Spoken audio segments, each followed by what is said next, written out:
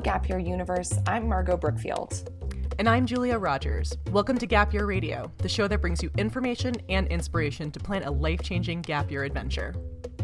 Welcome to Season 3 of Gap Year Radio. We're really excited to be continuing in this process for our third round of episodes, and we figured there's no better way to launch our new season than to talk to three inventive people who launched super cool businesses as a direct result of their gap time. Yeah, these three people are so creative, and I know that you're going to love hearing from them. So we're going to talk to Chris Cody, founder of Paca, Annika Funk of Banana Backpacks, and Cecilia Polanco of So Good Pupusas. So even though these three people did completely different things during their gap time, they all went on to found social enterprises. So Julia, do you want to give us a little sneak peek into what these three people did? Sure, they're all unique and really, really interesting. So Chris, he spent his gap year in Peru, where he bought a really comfy and cozy alpaca sweater, which caused him to learn more about how those sweaters are made and eventually to start Paca, which is a fair trade sweater company. Annika spent her gap time in Cambodia, and she and her brother actually were trying to figure out how to come up with a better travel backpack. And so Banana Backpacks was founded as a result of that, and a portion of their proceeds goes to supporting school children back in Cambodia. Cecilia, she is actually her family is from El Salvador, and she owns a food truck called So Good Pupusas. And her pupusa extra money goes back towards a scholarship fund for undocumented college students, which is a really cool thing. Wow, those are all three very inspirational, and I gotta say pupusas are one of my personal favorites from my travels, as far as foreign foods that I've tried along the way. So, and how cool that those proceeds are going back to such a worthy cause. I mean, that is just amazing. Yeah, it's great. Her tagline for So Good Pupusas is "A taste of El Salvador with a side of social justice," which I love. That's amazing. Yeah, definitely. Wonderful. Well then, thank you all for being here and tuning in, and let's get started. Can't wait.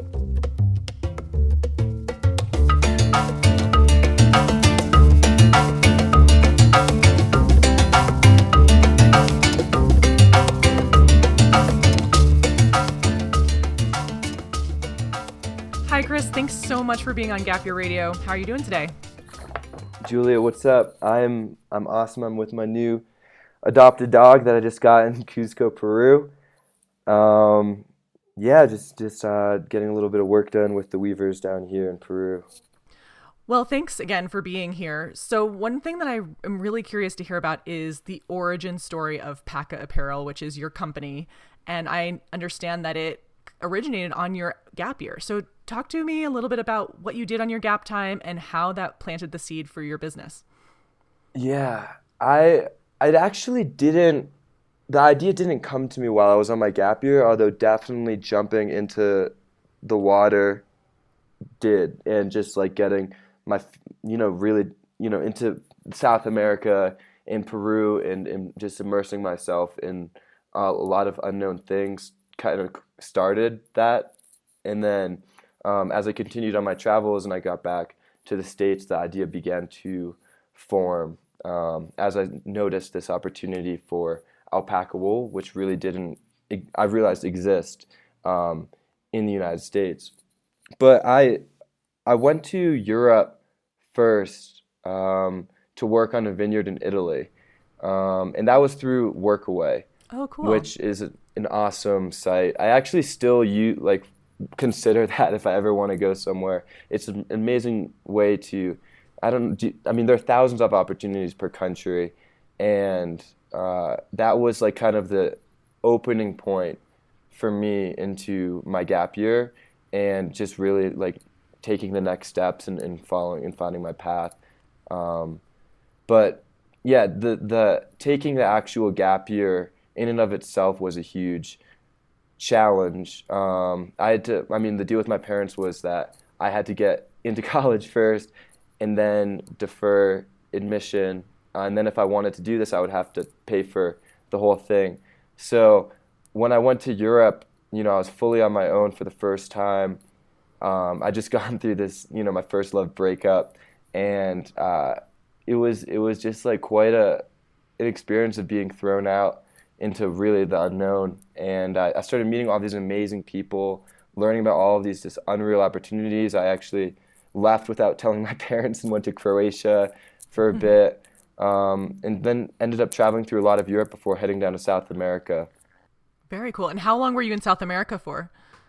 I flew into Bolivia to start and was working at this animal refuge, like this rehabilitation center for animals coming off the black market. Definitely check this out if you don't. It's called La Senda Verde. It was definitely one of the highlights of my gap year, and if anyone's looking to work with animals, it was just a very well catered experience. I met a lot of amazing people, and I actually was working with the capuchin monkeys, who are the smartest, out of all of them. They're the ones you see in the movies, because you can literally teach them to do anything. And when I was working with these monkeys, that's like actually when I gained a big interest in neuroscience. And that, I would say, is because I had no idea what I wanted to study in college. And that experience really helped me refine just like an overarching interest in science and what was going on in these monkeys' brains as I was teaching them, how to do things. So that was very cool. And then moving from Bolivia to the west coast of Peru to surf, my friend and I passed through. You have to pass through the Andes Mountains, and it's this extremely dynamic climate where you can freeze to death at night just because it drops to sub-zero, and then during the day the UV is so intense up at 14,000 feet that you can also burn real hard. So when I was going through the Andes Mountains, I got this alpaca wool sweater that this grandmother had woven, just passing through a local artisan market, and didn't really think too much of it at all. I would use it as a pillow, on a bus or just on the beach when it got a little chilly out. And as I went, up through Peru, Ecuador, into Colombia, it always worked for every situation. And that's really like what was surprising about this material in and of itself. But still, like, not really thinking about this at all as a venture. I just loved the product. And then when I got back to the United States and I started my first year at UVA, every time I would wear the sweater out, whether to the dining hall or out to a party or to class, people would come up to me and literally like ask where I got it and where they could get one, and slowly, and gotta fly to Peru.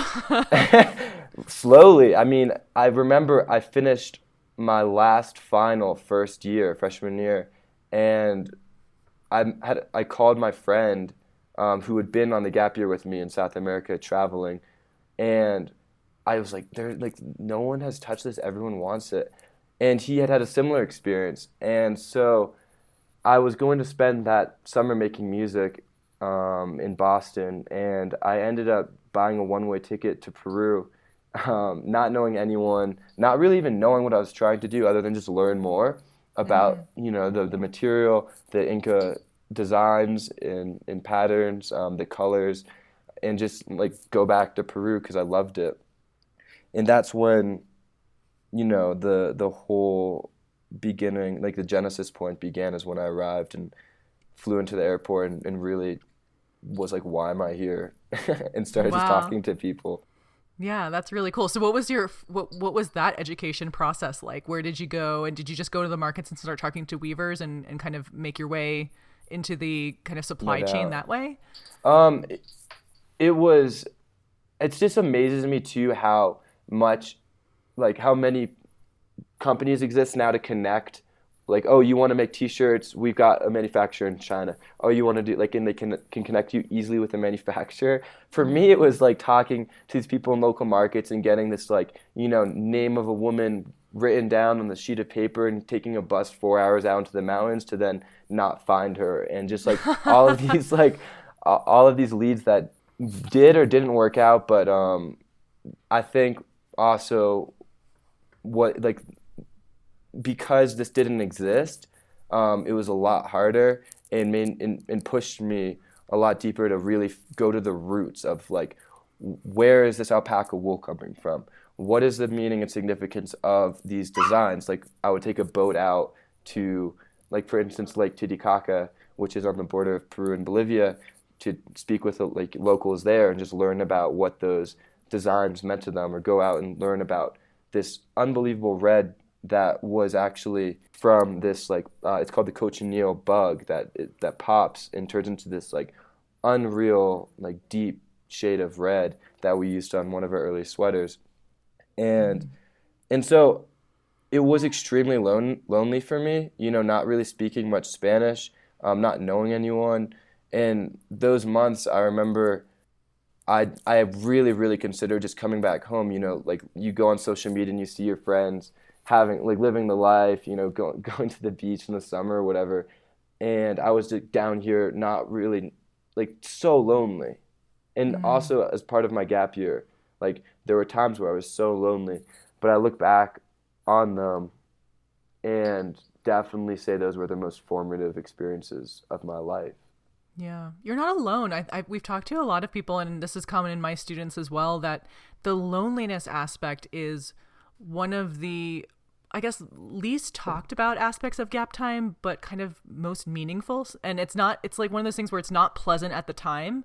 But then when you come back and you realize how much you've once you've run that gauntlet and kind of become comfortable in your own skin with your own loneliness, it's like you become so much more mature and self-aware. I know. Yeah, it's a really incredible journey that you take yourself, only yourself, you know. And no doubt too that like those formative experiences on my gap time before I even went to university made me a lot more productive with the time that I had at UVA. Right. You know, like I didn't really waste much time. I, for instance, went right into working for a lab, researching neuroscience my first semester, and that was an amazing experience to just like check out that early on in the undergrad career to see if I wanted to do that or not, or starting to talk to mentors and find people like such as entrepreneurs who had already done it in the community and look out to them and find similar minded people, as opposed to just like not hating on Greek life, but like joining a more mainstream kind of community such as a fraternity that maybe I probably wouldn't have created PACA had I done so. Right. And so now is it 4 years out from that trip to Cusco now? Yeah. Yeah, I just graduated crazy. UVA in May. Yeah. So what has the past 4 years looked like for the building of the organization? Because you basically have gone in 4 summers from going to Cusco alone to now having an established brand and launching a brand new line of clothing coming this fall. So what did that process look like? It was a lot of Friday nights spent in, you know, my dorm room or whatever, compromising some social life. But at the same time, I'm so thankful that I also had that experience while in college, because it really forced me to kind of think outside of just like the college bubble, you know, and start finding people in the real world doing really great things and connecting with them. And so I launched the initial website out of my, you know, dorm room and would spend Friday nights shipping these sweaters out to people who had bought them, you know, with like handwritten notes and whatnot, just like really, really engaged in the customer experience and just ordering, you know, like 100 sweaters at a time from Peru, all bootstrapping, right? Never took investment. And there were a lot of difficulties with that, you know, like for instance, I lost 60 sweaters to the Peruvian government at one point, which for me at that time was like a lot. And because I had no idea how to create this transportation chain from Cusco, Peru in the Andes Mountains to my room in Charlottesville, Virginia, you know? And so that was like a huge learning experience. But I slowly started to iron it out by speaking to other entrepreneurs who had gone to UVA. I went through this incubator program for startups that the business school, Darden Business School, hosted, that supplied, you know, mentorship with some amazing, you know, role models. I went to go pitch at these entrepreneurship conferences and found people like other students around the country doing these really, really great things. So a lot of my college experience was, between studying neuroscience and then building PACA. Awesome. Yeah. And, you know, I know that the ethos of the brand is very tied into economic justice for the weavers and kind of creating a transparent chain of weaver to consumer. So how did you think about that? How did you first start thinking about that, and what does that look like in practice? It first started with literally like I was living with the weavers. I mean, I would go to their house in the morning, grab a smoothie at the local market, bring it, for the kids. We'd be working on prototypes while cooking breakfast in the kitchen. Like it was just such a family kind of experience that I never really considered it as social or like ethical until I started to launch this business and try to communicate actually where the sweater was coming from to people that didn't know about it. And then it was like, wow, this can really turn into something where now we're working with the Ministry of Vulnerable Populations and these solo abandoned sexually abused moms that have these kids, and they come to us and we teach them how to weave for free. We're creating an NGO right now in Peru for their kids to be taken care of while they're weaving. We're really onboarding a lot of women right now, and just trying to always think, how can we bridge this gap from Peru to someone in the United States thousands of miles away and really make it feel like this organic, modern, very modern product, but at the same time with genuine story and connection to like the real important values of life. So another thing we're thinking about doing this fall is like on the bottom hem of the sweater, on the flip side, like having each woman who makes that sweater sign it, and then you could look her up, on a profile on the website or whatnot, and be infinitely more connected to really where your clothing comes from. So I'm always trying to show that. It's great. And it's really powerful to have that kind of knowledge when you walk into like your average clothing store, it couldn't be less transparent. It says, made in Indonesia or something like that, and you have no idea what the conditions were of the worker or how many workers it took to make a garment or something like that. So I know. Yeah, it is. It's a really great way to ensure that your clothing is fair trade.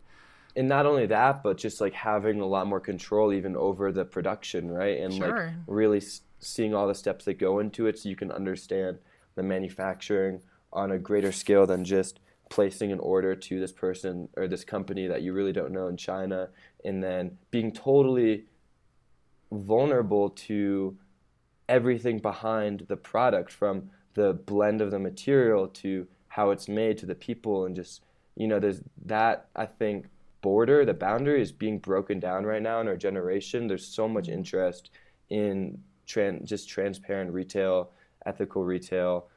So many amazing startups right now coming out. Like there's this Kickstarter campaign right now that made these shoes, like these waterproof shoes out of ground coffee beans. Wow. And they've raised more than our Kickstarter. I think they're at like 500,000 right now or something. Wow. And so, yeah, there's just so much opportunity to think innovatively about our future and what we're wearing, what we're buying, where our dollars are being spent. And tying it back to the whole gap year thing, like you couldn't spend, not that I'm like publicizing or promoting gap years, but you can, that's fine with us. It's just like you couldn't spend your dollar on a more beneficial experience for your own future, to be able to really, really see the roots of where things come from, how other people live in the world, and to make your own life just infinitely more open and see different routes that you never even thought of. It, like for instance, senior year, I was seeing so many friends go to like a career fair where they bring their resume and they go to meet with these companies and they go through the classic interview to work corporate jobs. There's just so many carved pathways that, you want to study this, here's this like narrow hallway of careers that are offered. And I think we're really, really getting past that, and there's so many organizations such as yours that are connecting people to really thinking outside of the box for what they want to do with their life and just be a lot more fulfilled with that choice. Yeah. Well, one thing that I wanted to end on was, if you were talking to young Chris or a gap year student who is similarly intrepid, what kinds of advice would you give your past self or a current student who's thinking about taking gap time and is pretty intrepid, doesn't really know what they want, but is curious? That's such a good question because when you don't know something exists outside of what you do know, it's like how do you communicate that other than just jumping, you know? And like I think it's a very courageous thing to do. I mean, of course you can go through a very established organization to go work with animals, you know, in some place of the world, or pay lots of money to have something a lot more confirmed. But as I would recommend to really just like follow what feels intuitively right and take a jump and then fail fast. I mean, that's probably the best thing that you learn when you're traveling is just completely opening yourself up to all of the things that were inconsistent in your life and what you want to change and where you're at and where you want to head. And it's a courageous thing to do. Like I said, I think taking a gap year in and of itself is is an entrepreneurial act. And I would just say continue to fail and continue to get out there. And the discomfort is probably the best thing you can put yourself into. You know, it's like comfort and growth aren't friends, you know? And at that time in your life, before you spend 4 years studying something, digging in, zooming in, I think after having spent all the time going through K through 12, a zoom out period is so important. And that it doesn't have to be traveling to some crazy part of the world. It really just has to be ultimately looking inside, and looking inside can definitely be augmented by putting yourself into a foreign environment, right? Or foreign experience that you're not familiar with, but just getting out of your comfort zone 100%. Very cool. Chris, thank you so much for being here. 100%. I mean, this is so great. If anyone wants to reach out, feel free to pass along my contact information. I'm always looking to, help. I mean, like, I would only want more people to be thinking about what they want to do with their lives on a really like deep, considerate level, that they're not just subscribing to some already carved out path. Will do. And we will link to Paca in the show notes, and so that people can keep an eye out for the new line that's coming soon. Also, we'll be launching this brand ambassador program very shortly on our website to become a part of our massive network of people like influencers in the United States, such as surfers, skiers, athletes, living this dynamic lifestyle similar to that crazy bipolar climate of the Andes Mountains. And for people who want to chase a dream, we're actually trying to enable. Like, this guy hit us up who wanted to go dog sledding across the Antarctic, and we're so into helping people push their boundaries that this ambassador program is really going to be structured around that, and getting motivated people to be a part of our why and join the movement. Really cool. Awesome. Well, thanks again for your time, Chris. We appreciate you being here. Thanks so much.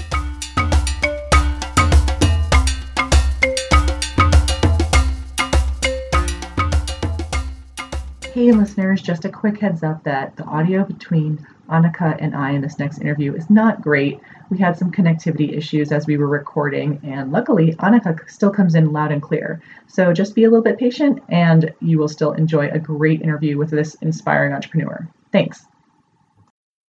Annika Funk from Banana Backpacks, thank you so much for being here, especially all the way from Cambodia. How are you doing today? Hi, Julia. Thanks so much for having me. I'm doing great, thanks. How are you? I'm great. So how is the weather in Cambodia? Are you in Siem Reap? Where are you right now? So I'm actually in Phnom Penh, and the weather is good today. We're in rainy season at the moment, so it's always a bit unpredictable, but so far so good. The sun is out. Well, actually, I want to start from the beginning. I know that your origin story has roots in your own gap year experience. So can you tell me about your gap year and what you did and how you spent your time? Yeah, definitely. Gosh, it feels like so long ago already. But yeah, it was really kind of a pivotal experience for me. I spent a lot of time growing up. My family lived part of the time in Indonesia and part of the time in Canada. And so it was kind of a natural choice that when I finished high school before I started university, I really wanted to do some more traveling on my own. So I worked for 6 months back in Canada, and then I decided to travel in Southeast Asia for another 6 months. So I came over here and I actually started in India and Nepal first before coming to Southeast Asia and traveling around this area for a while. I read a Forbes article about you a while ago, and I remember it said in there that it was a really formative experience for you. And when you were you volunteering when you were here in Cambodia? Were you traveling? How were you like kind of moving through the country? Yeah, so my gap year was the first time I actually came to Cambodia, and that time I was just traveling through. But it was somewhere that stuck with me more than any of the other countries that I went to. Um, I fell in love with it here. The people were wonderful. I think it's a country with such a difficult past. When I first came to Phnom Penh, I obviously spent time going to the Genocide Museum here, and you just see this whole history of Cambodia that happened so recently. It was just in the 70s that they lost nearly a quarter of their whole population. And you look at the impact that's had on education in the country and on rebuilding and really developing. And you see people who have such resiliency, I think, and it's really quite inspiring. So I just fell completely in love with it. Not to mention it's just a beautiful place. You have all of the temples of Angkor Wat and beautiful beaches and these green rice fields, and it's just really an incredible country. So that was kind of the start for me, and then I ended up coming back to Cambodia. I guess it would have been 3 or 4 years after that, and I was doing an internship for a local NGO here, so I was helping them with their marketing. And they worked in the area of fair trade. So I think my gap year was really a catalyst for kind of this love for a country and coming back here time and time again. And so I can kind of see the thread of like kind of planting the seed of like the love of Cambodia combining with the love of travel. When did you actually think like I'm going to make a backpack?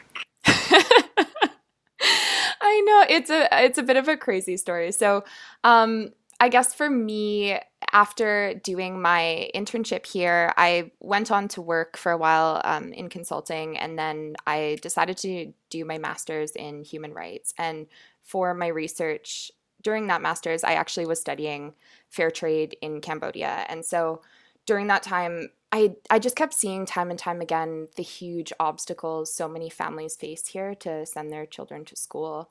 And although it's covered by the government, you still have all of these additional costs to do with, school supplies, uniforms. Actually getting to school is really hard for a lot of kids because the schools are far away. And you also have huge economic barriers. So I think all of these things kept coming up through my research. And for me, I really do believe that education is kind of that stepping stone to so many other things, to better understanding of gender equality, to more environmental awareness. And so I really wanted to do something kind of related to education. And at this point in time, my brother, who's more of a creative than I am, I would say, he had been traveling in Peru and he was really frustrated with his travel backpack. He was kind of tired of, having everything get super unorganized and having to dump all of the contents of his pack out every time he got to a hostel. And so he was calling me all the time saying, oh, I'm so frustrated with this. I think I can design something better. And so he had started on the design work, and then we got to chatting. And I think both of us, if we ever went into business, we wanted it to be something that was more meaningful than just a product and was able to create some kind of positive impact in the world. So we kind of thought, oh yeah, education and backpacks, these are a perfect combination together. So we took our skill sets and kind of combined them, I guess, and that was the creation of Banana Backpacks. So you actually launched the business or the company a little bit more than a year ago, right? How did that planning process go, and what did the launch look like for you? Oh my gosh. I think with launching anything, it always takes longer than you would expect. So we work with really great manufacturing partners over in Vietnam, and we came over here multiple times to meet with them and work with them on prototyping. And I think in the beginning you think, oh yeah, it'll just take a couple of months to develop something and we'll be ready to go. But it was a long process. It was many months of changing things and getting feedback from different travelers on what they really wanted in a backpack, and making sure that we had a product that we could really stand behind and we could be proud of and say, yeah, we want people to travel with this and we think it will make travel easier for them. So it was definitely a big process to get going. And I think it's the exciting thing about starting any kind of enterprise too, is you get to learn so many different skill sets and really push yourself in different ways. So I think for people too who love to travel, it kind of fits well, I think, because you love to learn new things and really push yourself out of your comfort zone.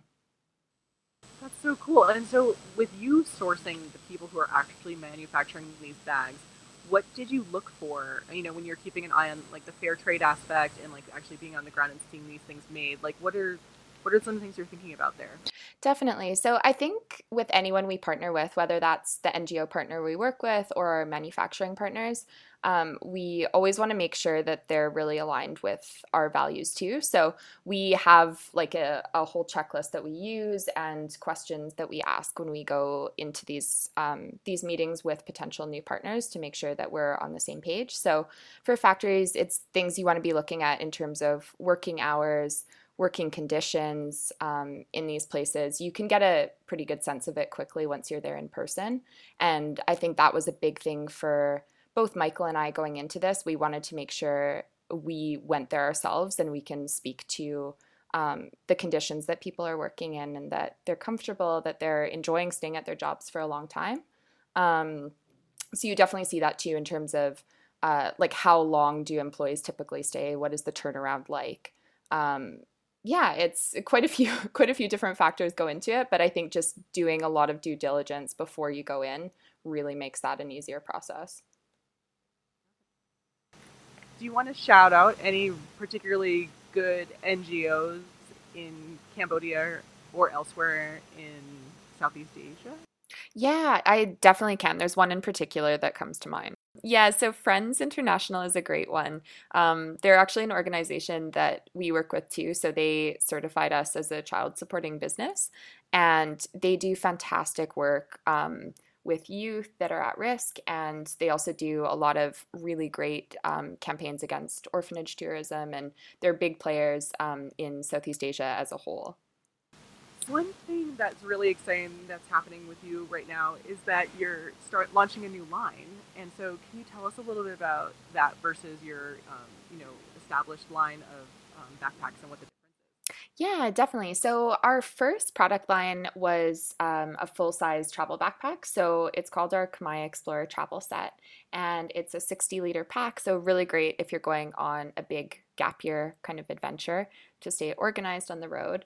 And then our next collection is a small day pack. So it's more versatile in terms of if you want to just do little adventures to go to a coffee shop or to yoga or go for a day hike or something like that.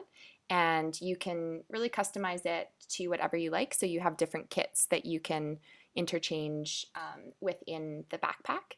But both of our collections, I guess, are kind of held together under the brand itself and our social impact component. So with both of them, every backpack supports a student's education in Cambodia.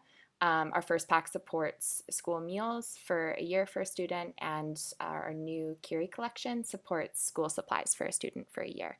And each of the bags have that unique name of a student written in the Khmer language of Cambodia on the backpack. So just as a little reminder for people of the impact that they're able to have on the world in a positive way when they travel. If you're listening to this today, you can head down to the link in the show notes, I believe, right? And you can get 15% off of our Kamaya Explorer travel set. So if you're heading out on a gap year adventure, it might be a great fit for you. Thank you so much for being here, Annika, and good luck and with the new launch of the new backpack. Thank you so much, Julia. Take care.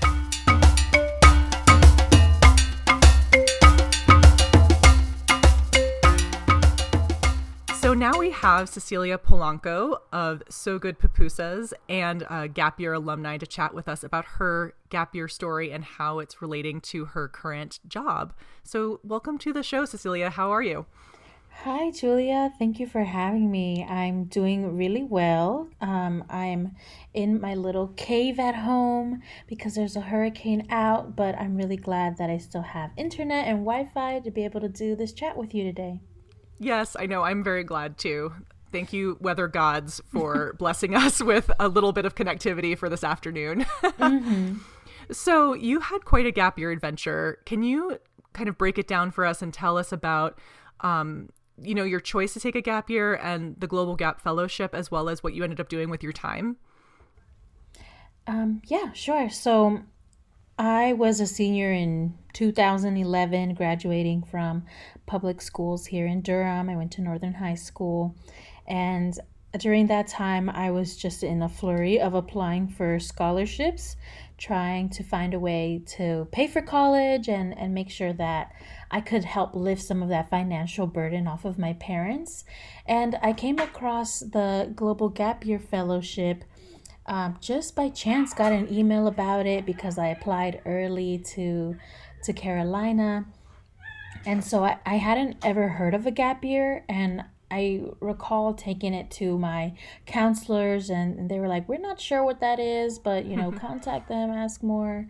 I just went ahead and applied, and the application itself, I already knew I was in for something, because it was asking me questions that was not like the other scholarship applications I was filling out. It asked me about my strengths and weaknesses and different characteristics I had. And I remember talking about being creative or being spontaneous or just being like a risk taker.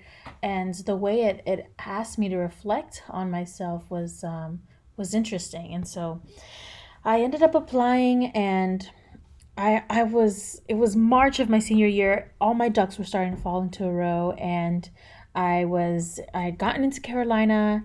I'd found out that I was a recipient of the Morehead Cain Scholarship to UNC, so I was set to start school in the fall. Like, I had no excuses, and everything worked out so perfectly. And then I got a call that I was being offered, the fellowship to take a gap year, and I maybe thought about it for a second, but then I was like, yeah, I'm doing this. I'm taking a gap year. And just let everyone know, like, hey, I'm not going to college in the fall. I'm going to do this thing. And I still wasn't super sure what it was. Everyone else was like, why are you not going to college? But it kind of started me on a path of just less traveled, right? Of doing things differently all the time, being the black sheep over and over again, not going to college, taking a gap year. And the places I chose to go and the things I chose to do just spoke to even at that point, the intentionality behind my decisions that I would eventually hone in on in college and lead, I think, to being one of the core parts of my entrepreneurial mindset and what I do now as a social entrepreneur. But traveling at 18, well, I didn't have much travel experience, and I had just unlimited opportunity, and so I decided to go to not do what I thought was typical after learning about gap years, not go to countries that were developing countries, because I felt like I had a lot of experience and background there. I'd been to El Salvador a few times with my family, so that was something I was used to seeing. But I thought, if I have a chance to see the world this young, where would I go? And apart from pupusas, which I love pupusas, I can eat pupusas every day. And probably I do, and I don't even mind it. And so I really love pizza as well. So at 18, that's kind of how I decided where to start my gap year. I decided to go to Italy and spend some time in Europe and Australia, all countries that are not typical of where students choose to go to do a sort of volunteer service-themed gap year. And so while I was there, I did a little bit of everything. I found that as I was self-designing my gap year, I was learning about designing as well, and planning and budgeting, doing a lot of things on my own at first. And I just sought out whatever opportunities I could find. And I did things from working on an organic farm through WWOOFing, Worldwide Opportunities on Organic Farms. That's what you did in Italy, right? Yes, in Italy and Tuscany. It was Eat, Pray, Love Like that's what it was. It was so beautiful. I can tell stories within stories of every encounter. My first night on the farm was really intense. But I did a little bit of everything. I worked at soup kitchens. I worked at churches with food delivery programs they had. And I wandered a little bit. I wandered looking for these opportunities, and sometimes it took me to a different country. But seemingly a lot of food-related work. Working on farms, working at soup kitchens, those kinds of things are all kind of in service of food production or food distribution. Yes, definitely. Food has always played a theme, even when I didn't recognize it. And working on the farm, things like I ended up also being an au pair in Australia once it was getting too cold, and while I was wandering around Europe.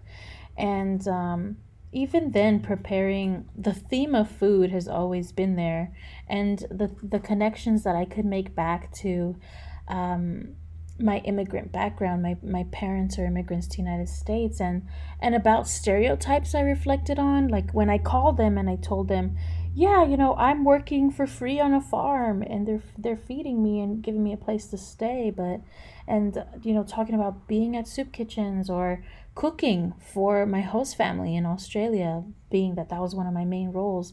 They're like, so why didn't you go to college and now you're working on a farm, and you're somebody's maid and you're cooking for people?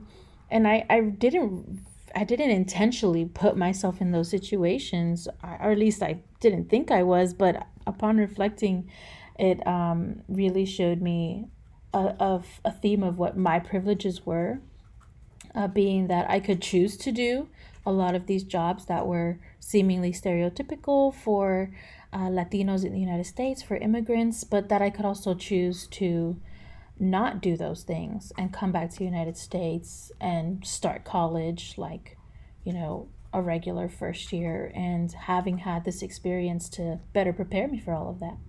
Yeah, that's really interesting. And you also did a NOLS program in Alaska, right? Wasn't that the last thing you did on your gap time? That was one of the last things, and I thought, I have been through so much, and I was not prepared for Alaska. Continuing on my theme of kind of the path less traveled, right? I decided I was going to go to Alaska, because when am I ever going to get to go to Alaska? And I chose sea kayaking, which meant it was going to be wet and cold, and I hate those things. So I thought, there's no pizza for miles. Oh no! Oh, I did make camp pizza one day, and it was really great. Oh, and nice. They called it Cece's Pizza. Aww. Funny enough. But yeah, that experience, it just showed me that no matter how much I've been through, the world can keep bringing it. So that was a great transition for me, thinking I just went on a gap year. I just did a NOLS course, like bring it college. I am ready for whatever is coming my way, because I've been through it all. You really took advantage of your gap time and the fellowship in that you had quite a wide range of adventures, ranging from kind of the outdoor expedition stuff to the woofing to the au pairing, and all over the world too. So that is such an amazing experience. So then after UNC, you transitioned to becoming an entrepreneur, and you run a food truck called So Good Pupusas. We're bringing it full circle with the pupusa talk. And tell me a little bit about what the seed was for that business idea, and we'll get to the social mission as well, but I want to hear about just kind of the basic building blocks that you had when you were thinking about why you were going to go into business in food and having the social justice component of it. Yeah, definitely. What started on my gap year as a reflection on what my privileges were, just my ability to move through the world with my American passport and choose what I wanted to do, where I wanted to do it, and just leave whenever I didn't want to be there anymore. I kept that going into my college experience, thinking about the privileges I had and the opportunities to not only study, but just do whatever seemed like whatever I wanted to explore as far as my education. I got to study what I loved. I ended up being a global studies major and minoring in geography. And I also got to pursue any other opportunity that seemed interesting to me. I was trained as a doula at one point, and I really felt like my education just provided so much, and money was not a barrier. And that was not something that I was used to. Money had always been a barrier for me and for my family. And so being at Carolina and having had taken a gap year, done a NOLS course, and now being in this space where I'm just surrounded by resources and opportunity, I thought, what am I going to do with all of this privilege? And since scholarships had done so much for me, being a Morehead Cain Scholar and being able to graduate without debt from Carolina, and the fellowship that provided funds for me to take my gap year, all of that really changed my life. It really set me on a path that I had no idea. I had no idea how it would impact me, how it would form me, and who I was becoming. And so I thought, how can I return those blessings? How can I pay this forward? And scholarships seemed like the best way, since they really changed my life. And in reflecting more about my privilege, I learned that while everyone, I think, faces barriers and some disadvantages, we all have a combination of disadvantages and things that in which we're advantaged. And so when we reflect on that, it's not so much of a who has more or who has less. It's about who needs what type of help. And we all need some sort of help and can all use some sort of support. And so I really wanted a scholarship to start a scholarship to benefit undocumented students, because that was one way in which I was privileged. And I have family member friends and students, my peers in school that I went to school with, who are undocumented. And as much as I was fearful about applying and paying for college, there were still more barriers facing undocumented students. And when I really realized that, I thought, I struggled and I worked really hard to get here, but there are also people who do that and also don't get the same results. So it's not a system where you work hard and you accomplish what you set out to do. There are real barriers that even if you do everything right, it's still not possible. And the financial barriers are some of the biggest, especially for a state like North Carolina, where undocumented students are considered international students and they have to pay out-of-state tuition. That's a whole lot of money. And if you're not eligible for state or federal aid, then that money is coming either out of pocket or from a private fund. And that's not what's out there readily available for undocumented students. So I thought, okay, scholarship for undocumented students to go to college, awesome. How are we going to pay for this? Because I don't have any money. And so I was learning about cultural capital too. And that's when I started to think about what I had and what I was surrounded by. Less in terms of like traditional wealth, like money, and more about cultural capital. And that has everything to do with language, like being bilingual, speaking Spanish, a network of family that I have here of like aunts and uncles who helped take care of me after school while my parents were working, or our food and our traditions. And it just clicked one day. We were like, pupusas. Our mom's pupusas are so delicious. We need to share these with the world. I bet we could make some money. And after a few times of introducing them to folks, and they were like, oh my gosh, this is so good. We were like, that's it. So good, pupusas. Just straight up, clear for the customer to understand. And even though pupusas are a traditional Salvadoran food, and I think in the United States we're probably more familiar with Mexican culture and Mexican cuisine, like tacos and burritos and things like that, I'm like, the pupusa can have a come up. We just got to introduce it to everyone. They'll love it, and they'll get to know more about our culture. And also a portion of those funds can go towards supporting students. So it's like, why can't businesses be a force for good? And why does What, why does for profit have to be a bad word? It doesn't have to be. And so we're like, how can I build something that can not only sustain me as I work for it and build out this business that could potentially mean jobs for folks, but also do it so intentionally that we're thinking about the impact we have at every level. And from the beginning, we knew that the scholarships were going to be we knew the scholarships were going to be our main goal, but we also thought about other steps along the way, like being a sustainable food truck and only using compostable and recyclable materials.